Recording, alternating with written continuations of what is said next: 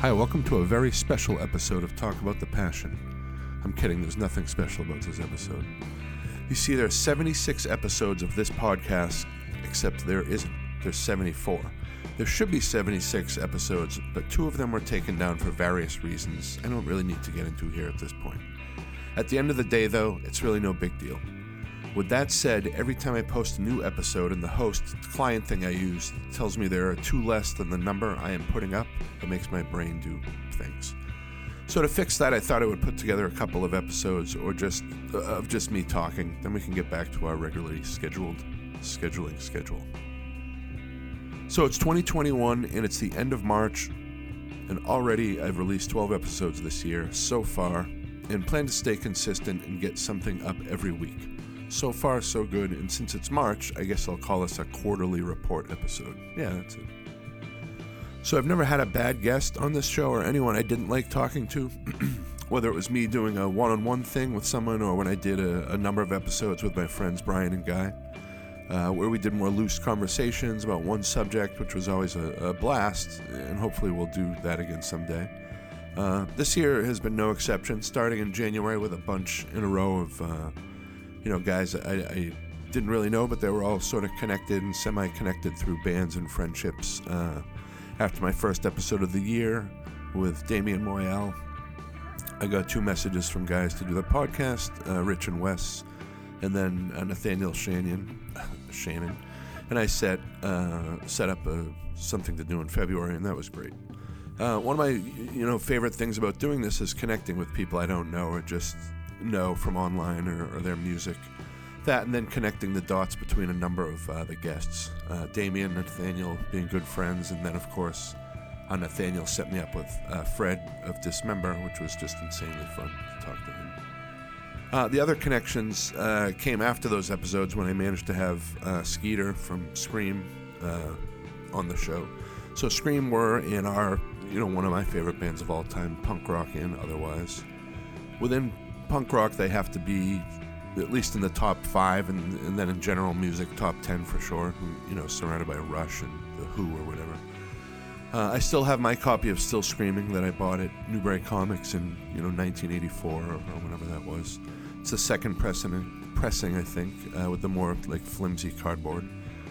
On a side note, I've been watching a few copies of the first pressing in that heavy stock cardboard, which seems to go for around $100, and I need one of those, so I don't know why you care to know that, but anyway, my copy with the thinner cardboard is coming apart. The record, pops and a bit when you turn it on, but it doesn't skip, and when you drop the needle on.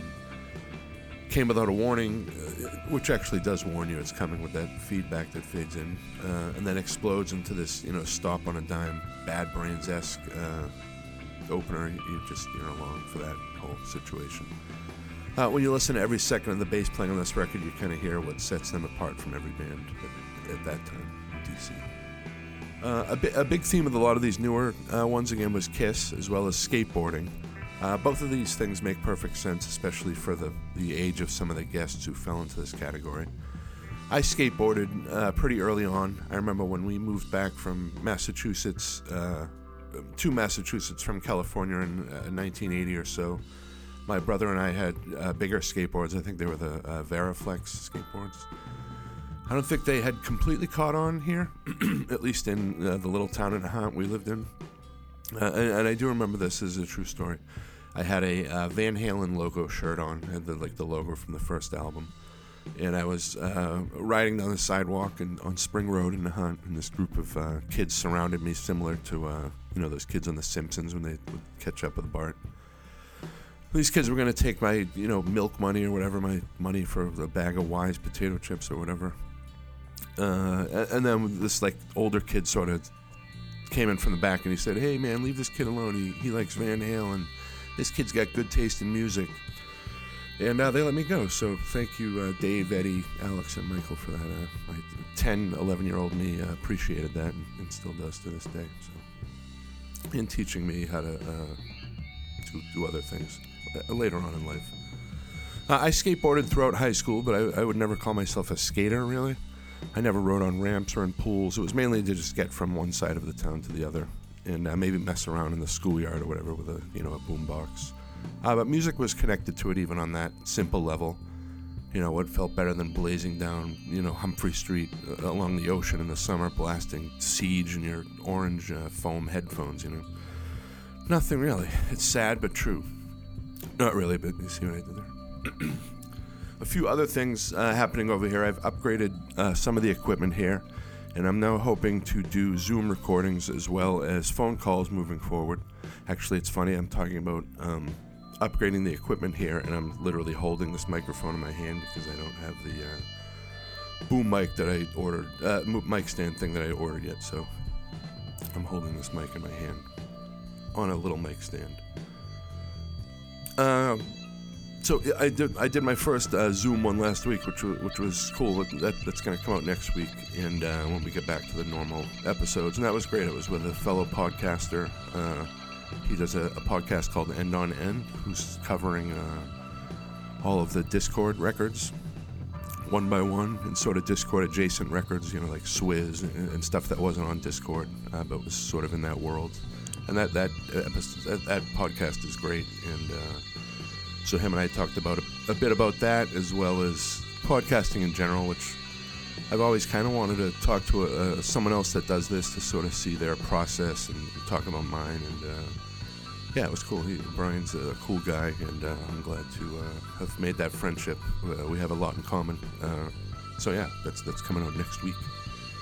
And with the new equipment, I'm hoping also the sound is noticeably going to get better. Is the number one complaint I've heard is the sound on this podcast, and I've felt that too sometimes. So I finally think it's turning a corner for the better, though, so hopefully you notice that as well. The other thing I've been exploring a little is getting a co-host. I've thought this over for a while, and some of the podcasts I listen to have two or multiple people on all the time, even the interview-based ones, and I like that energy. Me just like talking this much, I've been talking for 7 minutes here alone, is pretty painful, so to have like another person to talk to would be nice. And I know the main idea of episodes here is the conversation with the guest, but it would be cool to have someone else to talk about that artist before, we get into the episode and shoot the shit. Just an idea. I have a few people in mind, and I was going to ask, and I think, that will most likely happen is what I'll do is just have multiple people or recurring guests or that kind of thing. If you have any ideas of that, what do you think? As always, send me a message on social media or Facebook or Instagram and tell me what you think of, or hey, if you're interested in collaborating, let's maybe do that. But frankly, me talking this much by myself is too much, so we'll see.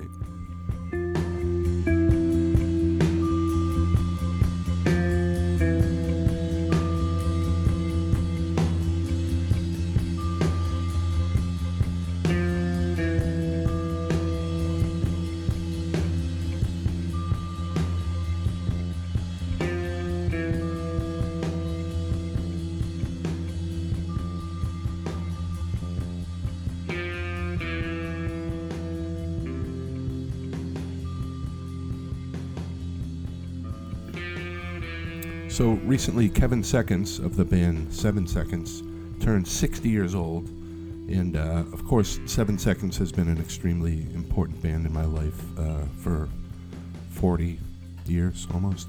And so since this episode is only a few minutes long, I thought I would read this thing I wrote about seeing 7 Seconds in 2014. They played here in Boston. The first time I heard 7 Seconds was in 1983 on the epic compilation fanzine Maximum Rock and Roll released, Not So Quiet on the Western Front. On a record with 47 or so bands, their song, Fuck Your America, stood out with its sing-along chorus and catchy, simple little riff. Like most songs on the record, it was less than a minute long. Aside from some of the bigger bands, like Dead Kennedys, MDC, Crucifix, and a few others, most of the bands in that compilation fell into obscurity, at least in my world. When I came across their 7-inch record Committed for Life at Newbury Comics a few months later, I had found my new favorite hardcore band. 7 songs in 8 minutes that encompassed everything I loved about that first song I heard. Where that song was yet another angry political song in a sea of angry political songs, I now had a few more songs to take in and see what they were all about. That 7-inch is pretty much a blueprint for everything I loved about the band and what I always thought the band was about. Positive thinking, some anti-drug lyrics, songs about the scene and tough guys, all themes that would remain in their world for at least a few more releases anyway. When someone lists their top hardcore records of all time and doesn't include The Crew, the band's full length from 1984, I have to think they didn't understand hardcore music. When this record came out, everything about it was exactly what I wanted in a hardcore record. The epitome and a building block of the hardcore scene and what it was for many years. Even the album cover with its dark picture of the band on stage, surrounded by fans on stage, would be something bands would use for years. More themes like anti-racism and anti-sexism came out on this record with Colorblind and Not Just Boys Fun, respectively. I spent all of 1984 with my best friend at the time listening to this record. 30 years later, every lyric is still embedded in my brain. They followed The Crew with the slick-sounding Walk Together, Rock Together recorded at Inner Ear Studios by Discord's unofficial engineer, Don Zientara. Or maybe he was the official engineer. This record included their cover of 99 Red Balloons, which became a pretty big hit, at least in the underground hardcore scene, and a live staple for the band. Right around this time is when a good amount of hardcore bands started incorporating metal into their sound, something most people, myself included, enthusiastically embraced. When 7 Seconds released New Wind, it was the complete opposite. In between a few faster hardcore songs was a number of slower, melodic, poppy-sounding songs. They still maintained their catchiness, and as I was also growing, the album became one of my favorite albums for years. It felt like I was growing with the band, which is an important thing for any music I love. The album even included a song aimed at said bands called I Still Believe. I always thought that song was aimed squarely at the Boston bands that had gone metal, especially with the line, "They're playing better music with a message," aimed at other crowds, and they didn't include a lyric sheet because what they say ain't proud. There was a band from Boston that notably wrote on the back of their record, this album does not include a lyric sheet. You can probably figure that out. In the midst of, it's an album that the back cover looks like For Those About to Rock by AC/DC. In the midst of an album of songs about relationships, growing older, they also managed to throw in a fuck you to bands who turn their backs on hardcore. That was an amazing point in this band's history. Last night's Boston show, of course, opened with I Still Believe, which doesn't hold the same weight it did at the time it was released, especially in Boston. But if you look at the last line of the song, an empty pedestal and all those heroes, where'd they go? When I find myself a hero, I'll be sure to let you know. Well, Kevin Seconds is that guy. I haven't really followed the hardcore scene as much as I did 30 years ago, but I still regularly listen to all of the bands I listened to in my formative years. Kevin Seconds, in my eyes, is larger than life up there with, Ian Mackay, Henry Rollins, Keith Morris, Danzig, Jello, and all of the other iconic frontmen from American hardcore bands. Kevin is a hero, an icon, and someone who deserves all the respect he gets. He still looks pretty much the same guy I saw live for the first time 30 years ago at the Paradise, October 13th. And he still has the same charisma and ability to work a crowd. The set they played last night included songs from their whole history, including a number of ones from their newest record that fit perfectly in with the old staples like Young Till I Die, Regress No Way, and the extremely old Skins, Brains, Guts, which I was amazed they still knew how to play. Kevin, along with his brother Steve Youth, a longtime drummer Troy Mowat, and guitarist Bobby Adams, gave me exactly what I needed, a quick trip back to what it was like in the 80s at hardcore shows. A good time, no fights, hanging with friends, and good music. I'm glad I made it out.